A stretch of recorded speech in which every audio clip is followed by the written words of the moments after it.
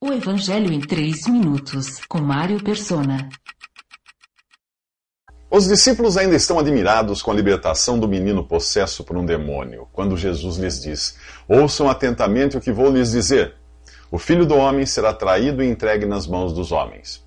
Eles não entendem este aviso de que Jesus seria preso e condenado à morte por seu próprio povo.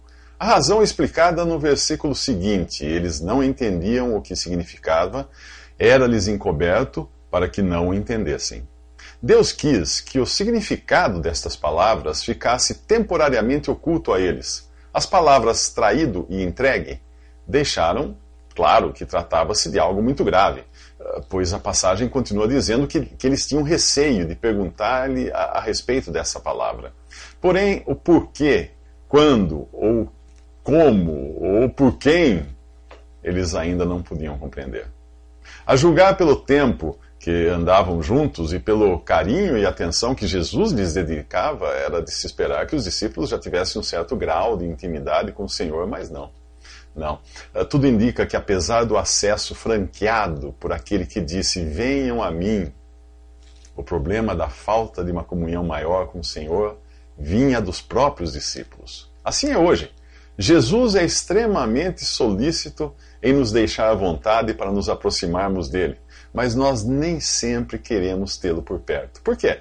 Porque a carne nos controla em muitas situações e nos afasta dele, apesar desse desejo permanente que ele tem de estar perto de nós.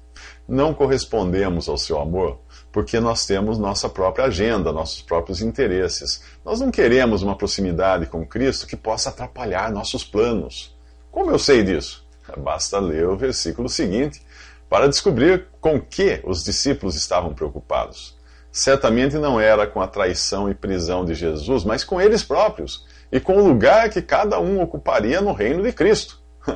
Começou uma discussão entre os discípulos acerca de qual deles seria o maior.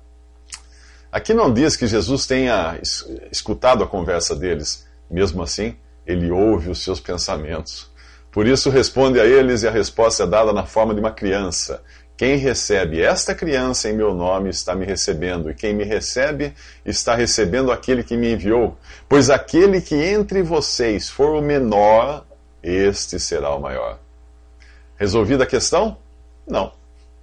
O sentimento carnal voltará a se manifestar nos próximos 3 minutos, e bem ao estilo do caráter encontrado no homem religioso.